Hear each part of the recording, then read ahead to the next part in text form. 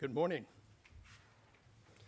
I'm Dan Kemp, one of the elders serving you here at Redeemer. This morning we are continuing the sermon series focused on Paul's letter to the church at Philippi. This morning I'll be reading and Dan will be preaching from Philippians chapter 8, chapter 3, verse 12 through chapter 4, verse 1. Philippians 3. Not that I have already attained this or am already perfect, but I press on to make it my own because Christ Jesus has made me his own. Brothers, I do not consider that I have made it my own, but one thing I do, forgetting what lies behind and straining forward to what lies ahead, I press on towards the goal for the prize of the upward call of God in Christ Jesus.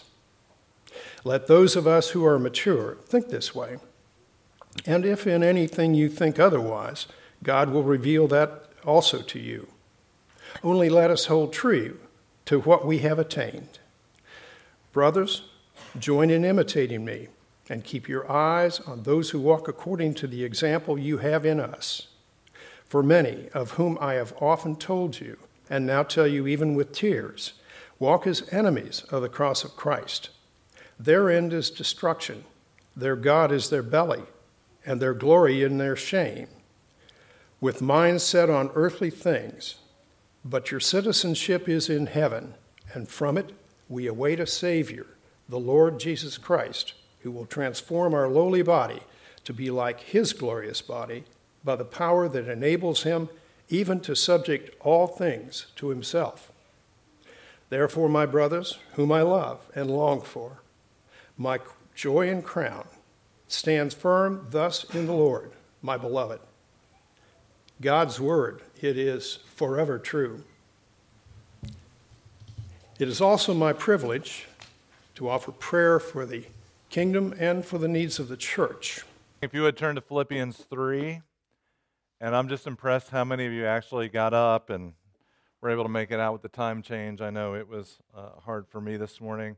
I would say I'd give you gold stars, but I used an illustration a few weeks ago that if I give it to you, it shouldn't stick to you because our righteousness isn't in what we do. Even being here at 8 a.m. or 9 a.m., whichever it is, I get the times all messed up, but we're glad that you're here. Let me pray for us as we get into this passage that is going to be hopefully incredibly beautiful and deeply challenging. Let's pray together. Father, thank you for your word that you do not leave us to ourselves, but you have spoken to us not only through the prophets and the apostles, but most beautifully through Jesus, the word that became flesh. I ask that you would allow your word to change us, to mold us, to shape us, to make us more like Jesus. For it's in his name that we pray. Amen. Did you hear it? Did you hear Paul's deep affection for this church? I want you to listen again for the 6 terms he uses to share how he feels about this church. This is chapter 4, verse 1. This is the end of a big section that actually began in chapter 1, verse 27, and is ending here. Therefore, my brothers, okay, that means brothers and sisters, whom I love, who I long for, my joy, my crown, my beloved. Sandwiched in there is a command. Who Paul could have used his authority as the apostle. I, the apostle Paul, tell you what you need to do. Instead he said, beloved church. These people he's had a partnership with. These people who he has found delight in because of the progress of the gospel in their life that have brought him profound joy, not only how they have followed Jesus, but how they have served him. He is overwhelmed with affection and care for them. And to be honest, I think his strong affection for them, if we sit in these words, might be a bit of a stinging rebuke for us. Do you have that affection for the people of God? That you would call them your beloved, your joy, your crown, your brothers, your sisters. The Philippians weren't a perfect church. They weren't perfect people. In fact, this letter is written because they were struggling and they had problems and there was division and discord and strife. How do Paul's words compare to your affections for Jesus' beloved church? This pastor's comments about friendship, I think, are worth listening to. He says, this is going to sound harsh, but I think many Christians quit on their friends. We promise to persevere through difficulty, but when facing discouraging, hurtful moments, we tell ourselves the relationship's over, or it's never what we thought it was in the first place. But you read the story of God's love and redemption, and you can't help but be deeply impressed and deeply thankful for God's patient perseverance, that He never gives up. He doesn't quit until everything that is broken has been restored, that He makes all things new, as we just sang. No, eternity teaches that love doesn't quit. He then goes on to say, be honest. You're tempted to quit on your friends because you don't like to suffer. Now, don't misunderstand me. We need to be being willing to suffer doesn't mean letting an abusive or selfish person make unreasonable demands. And even if we speak honestly to one another about where we've been hurt or where we need to grow, we don't withhold our love, because eternity teaches us that love is willing to suffer. He goes on to write, forgiveness is one of the principal character qualities of true love. Real love doesn't merely love when the other party is deserving. Real love continues to love when they have no desire or ability to reciprocate. You earn it or you get it. You earn it and you get it. Economy of love will kill any friendship. Eternity teaches us that true love always forgives. And without the hope of eternity and God's forgiveness for us, we would be unable to forgive. Now, Paul's love for his partners, his brothers, his sisters, his joy, his crown is rooted in his affection that he has experienced from Jesus. If you remember, if you were with us, and if not, I'll just refresh you. When he opened this letter, he talked about how he has been loved by Jesus, and therefore he has this profound love for the church, for the people of God, the brothers and sisters of Christ. And so it's within the context of that abounding, abiding, deep love that he is writing this letter of concern, and that he gives them this command. Do you see it there in verse 1? Stand firm thus in the Lord. Now you might remember that if you were with us a few weeks ago, because it started off that long section. Look back, if you would, with me at chapter 1, verse 27. This is starting the main heart of the book of Philippians from 1:27 to 4:1. And one of the ways you know that, Paul gives us a literary clue. There's bookends. He uses the same command, stand firm, stand firm. And sometimes called a top and a tail, and in between there, he has a lot of these repeated themes. So this is what he says, let your manner of life, and the word there actually, if you recall, he's saying, as citizens, he used the word that was related to being citizens, which would make them think of their privileges of citizenship with Rome. As citizens, let your life be worthy of the gospel. What he's saying is, let your life reflect the beauty of the gospel, of what Jesus has done for you, because you are these citizens of heaven that we heard today. So whether I come and see you or if you're absent, that I can hear that you are standing firm.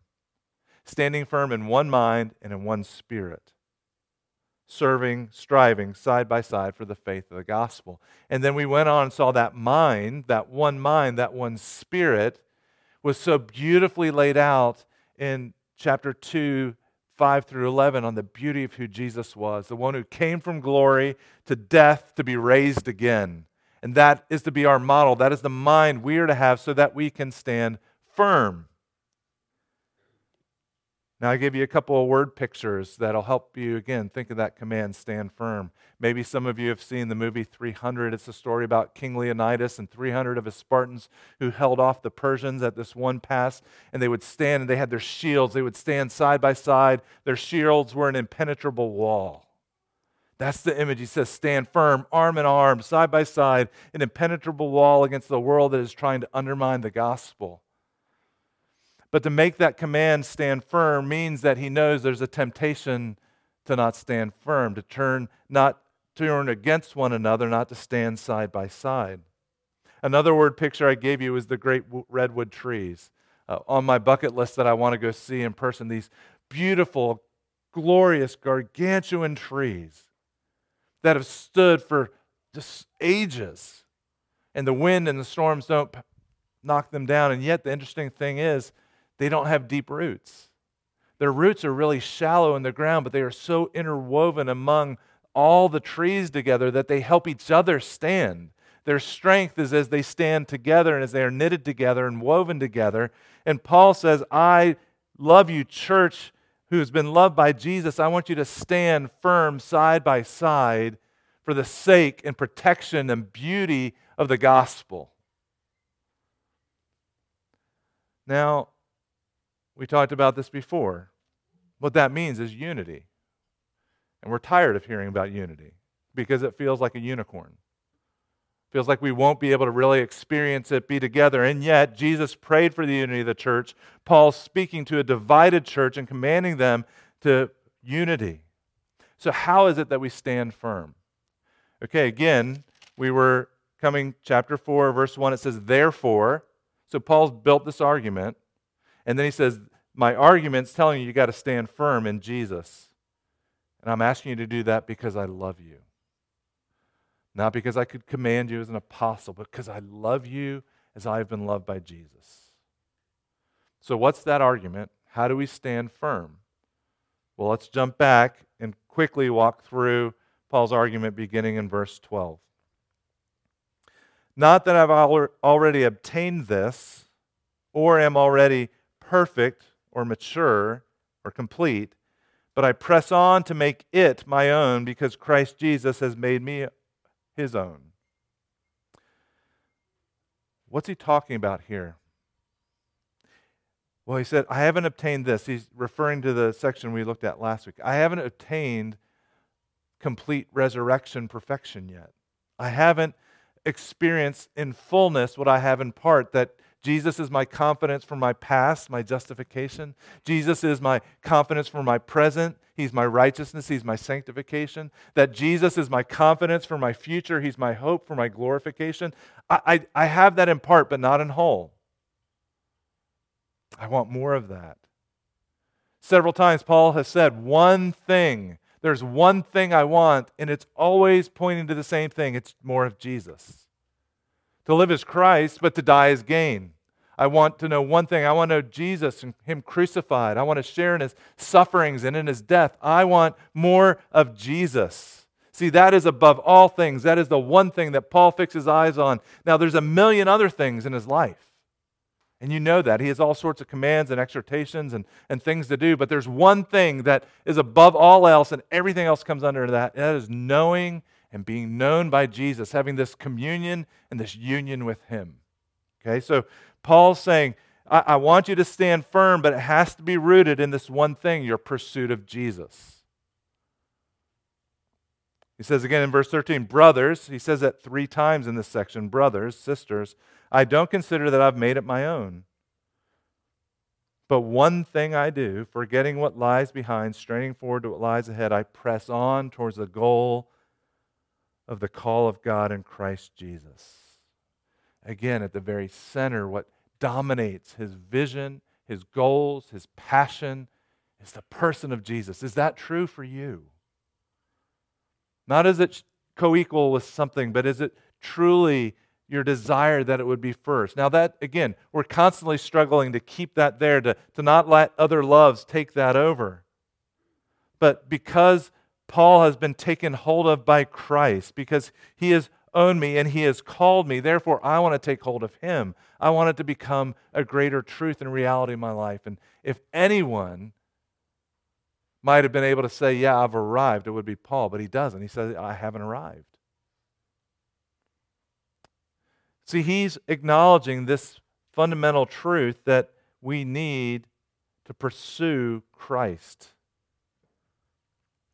And that pursuit comes with humility. See, Paul's making this argument. I want you to stand firm. I want to motivate you by my love for you, which is the love of Jesus for you. And the way you're going to stand firm is by pursuing Jesus. And to have the ability to stand firm, to have unity, you have to have humility.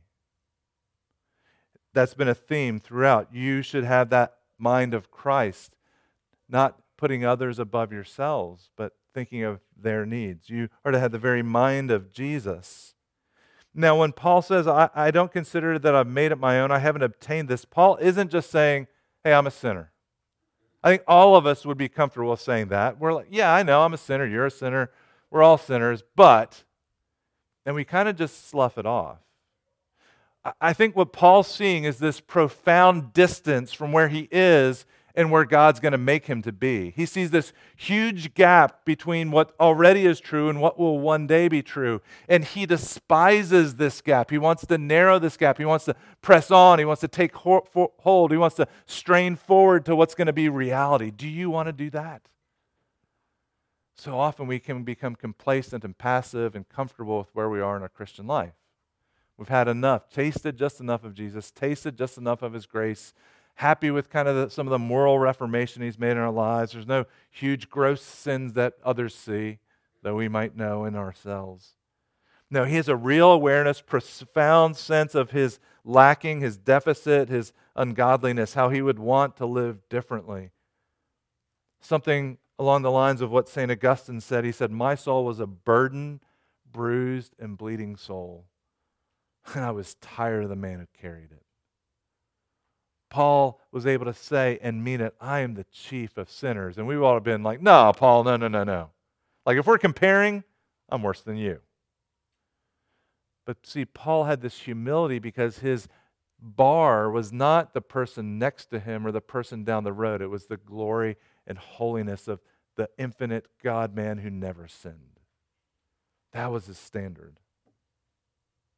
So this idea of gospel gap, it made me think of a book that I read many years ago called How People Change, and they talked about this gospel gap and said part of the problem with this gospel gap and why we often don't even see it and why we become comfortable with it is a couple things. One, we're blind, and we have a blindness to our actual identity in Christ, and we're going to talk about that here in a minute, because to stand firm, we have to pursue maturity, which really means pursuing humility, which is going to be grounded on our identity.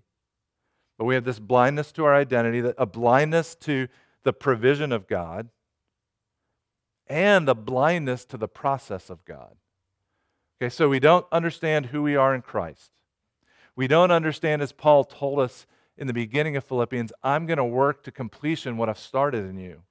Yeah, I want you to live a life without grumbling and complaining. I want you to work out your salvation with fear and trembling, because I'm going to give you the Holy Spirit that will give you power not only to desire to follow Jesus, but the ability to follow Jesus. So we're blind to who we are in Christ oftentimes. We're blind often to the provision that God gives us, His Spirit, His Word, His means of grace.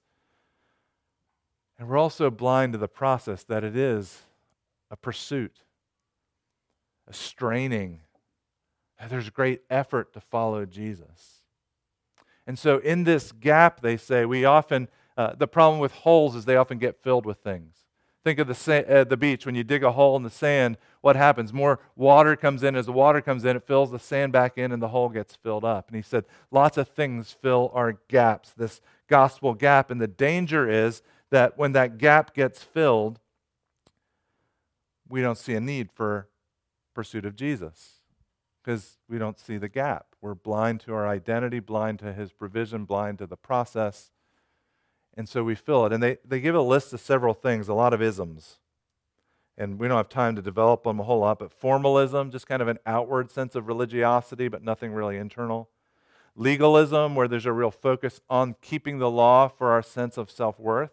We talked about that a couple weeks ago. I used the illustration of how we often put stars on ourselves and others, and that's how we feel righteous. Mysticism, often that's an emphasis on our experience. So that gap, as long as I feel and have emotion and experiences, then I don't see the gap as great. Activism, and what they mean by that is when you believe the evil outside of you is greater than the evil inside. So you have this heartfelt pursuit of Christ is replaced by zeal for fighting the evil around you because what's out there is worse than what's in here. Or biblicism, we want to master the Word and the Bible and theology, but we don't let it master us. And so we become proud and arrogant.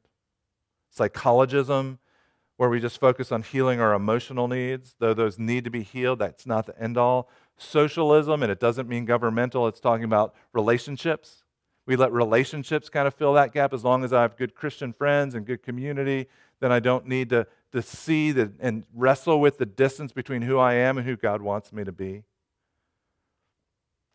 So how do we fill that gap with the right things? How do we understand it? Well, again, it goes to one of our blind spots, which is our identity.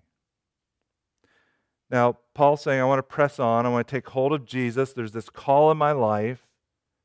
If we're mature, we should think this way. It's really interesting.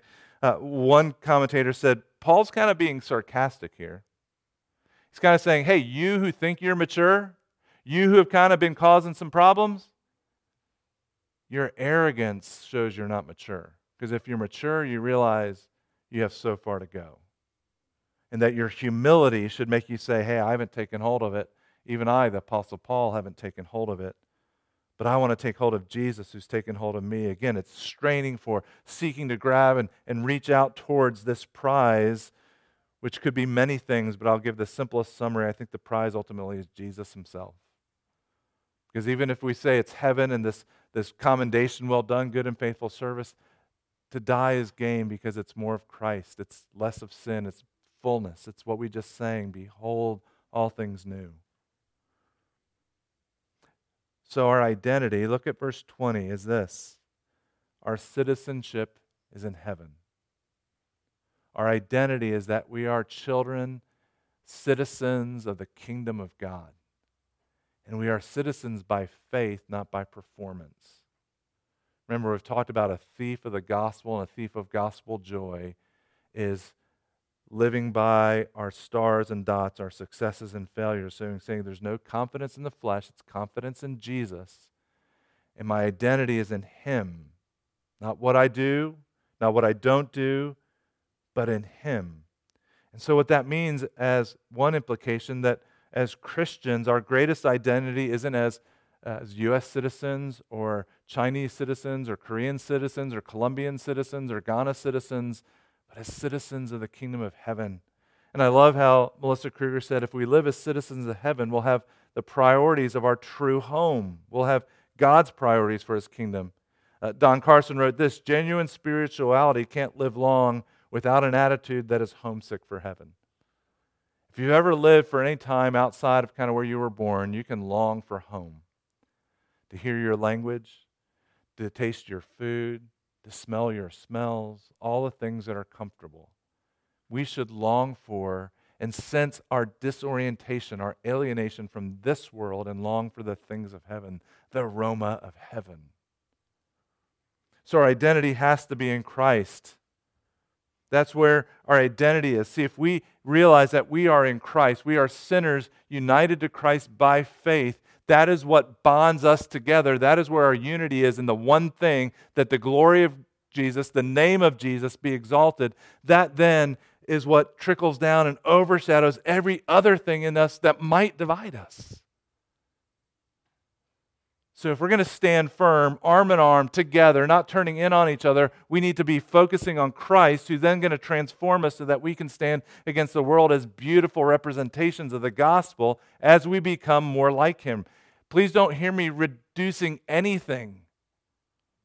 But when we get them in the right priority, then this transformative thing happens. As our roots are intertwined, we stand firm in the name of Jesus against the world, showing the beauty of how we can love in the midst of darkness. So to stand firm, we need humility, which is the true mark of maturity.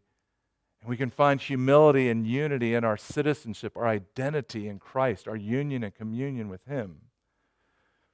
And then the way we live that out, look at verse 17. He says this again, brothers, here's the second of 3 times, brothers and sisters, join in imitating me. Now, Paul's not contradicting his humility. 1 Corinthians 11, he says, follow me as I followed Jesus. He's saying, follow my life of ongoing biblical repentance, of straining and pressing on and taking hold of that which has taken hold of me, that I would have more of Jesus, that you would have more of Jesus. So imitate me. And we know that. I mean, we see kids from the earliest age are imitating. They imitate their parents. They respond to their parents' cooing. They pick up your Midwestern, your Southern, your Northern accent. They pick up your mannerisms, some of your tastes and distastes. And most of us have learned how to pray by listening to other people pray. We've learned how to grieve by watching other people grieve. We've learned to trust as we watch other people trust. We've even learned how to die as we've watched men and women of faith die in the confidence of Christ. But Paul warns, who are you following? Some are enemies of the cross. And again, you see his profound emotion. With tears I say, some are enemies of the cross.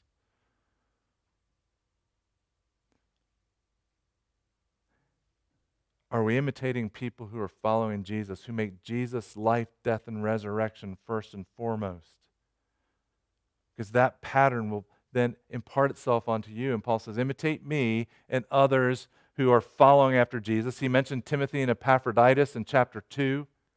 People who are willing to sacrifice and suffer and risk their lives for the name of Jesus. But most of all, he's saying, not just me, follow Jesus. You should have the mind of Jesus, the one who came from glory, who lived a sinless life, should have never died, but took our place on the cross, experienced the very wrath of God. As we said, he was our propitiation, meaning God's judgment was poured out on him. And then by the power of God, by the power of the Spirit that lives in you as a follower of Jesus, he was raised from the dead. He sits at the right hand of glory. He's going to come again. He's taken hold of you. He says, take hold of me, press after me, pursue me, and stand firm, beloved church, together in Christ. Friends, we need to imitate those who are following Jesus with humility, those who are grounding themselves in their identity in Christ, not those who are enemies of the cross. And we need to realize people are watching you too. You are an example as well. What would people see if they followed you for the next month? What you did on your own,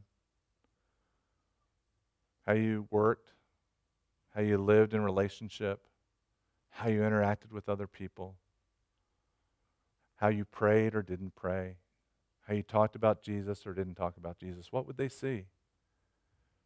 Friends, that shouldn't cause guilt. It might help you see that profound gap, which I hope would then stir in a desire, oh Lord, I want to press on and take hold of Jesus because he's taken hold of me. Do you see? It's never going to be about what you do or your work, but he's giving you the power of the Spirit to press on, to strain forward, to take hold of Jesus, because God's at work in you. And he will complete what he started, brothers and sisters.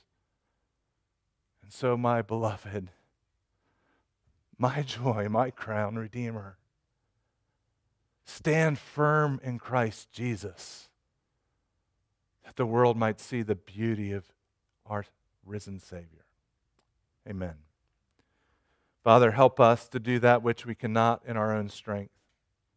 Because you've taken hold of us, help us to take hold of Jesus, to narrow this gospel gap, and that we would only fill it as we pursue union and communion with Christ that would transform us and change us, how we live, how we love, how we witness, how we serve. But it would be for your glory.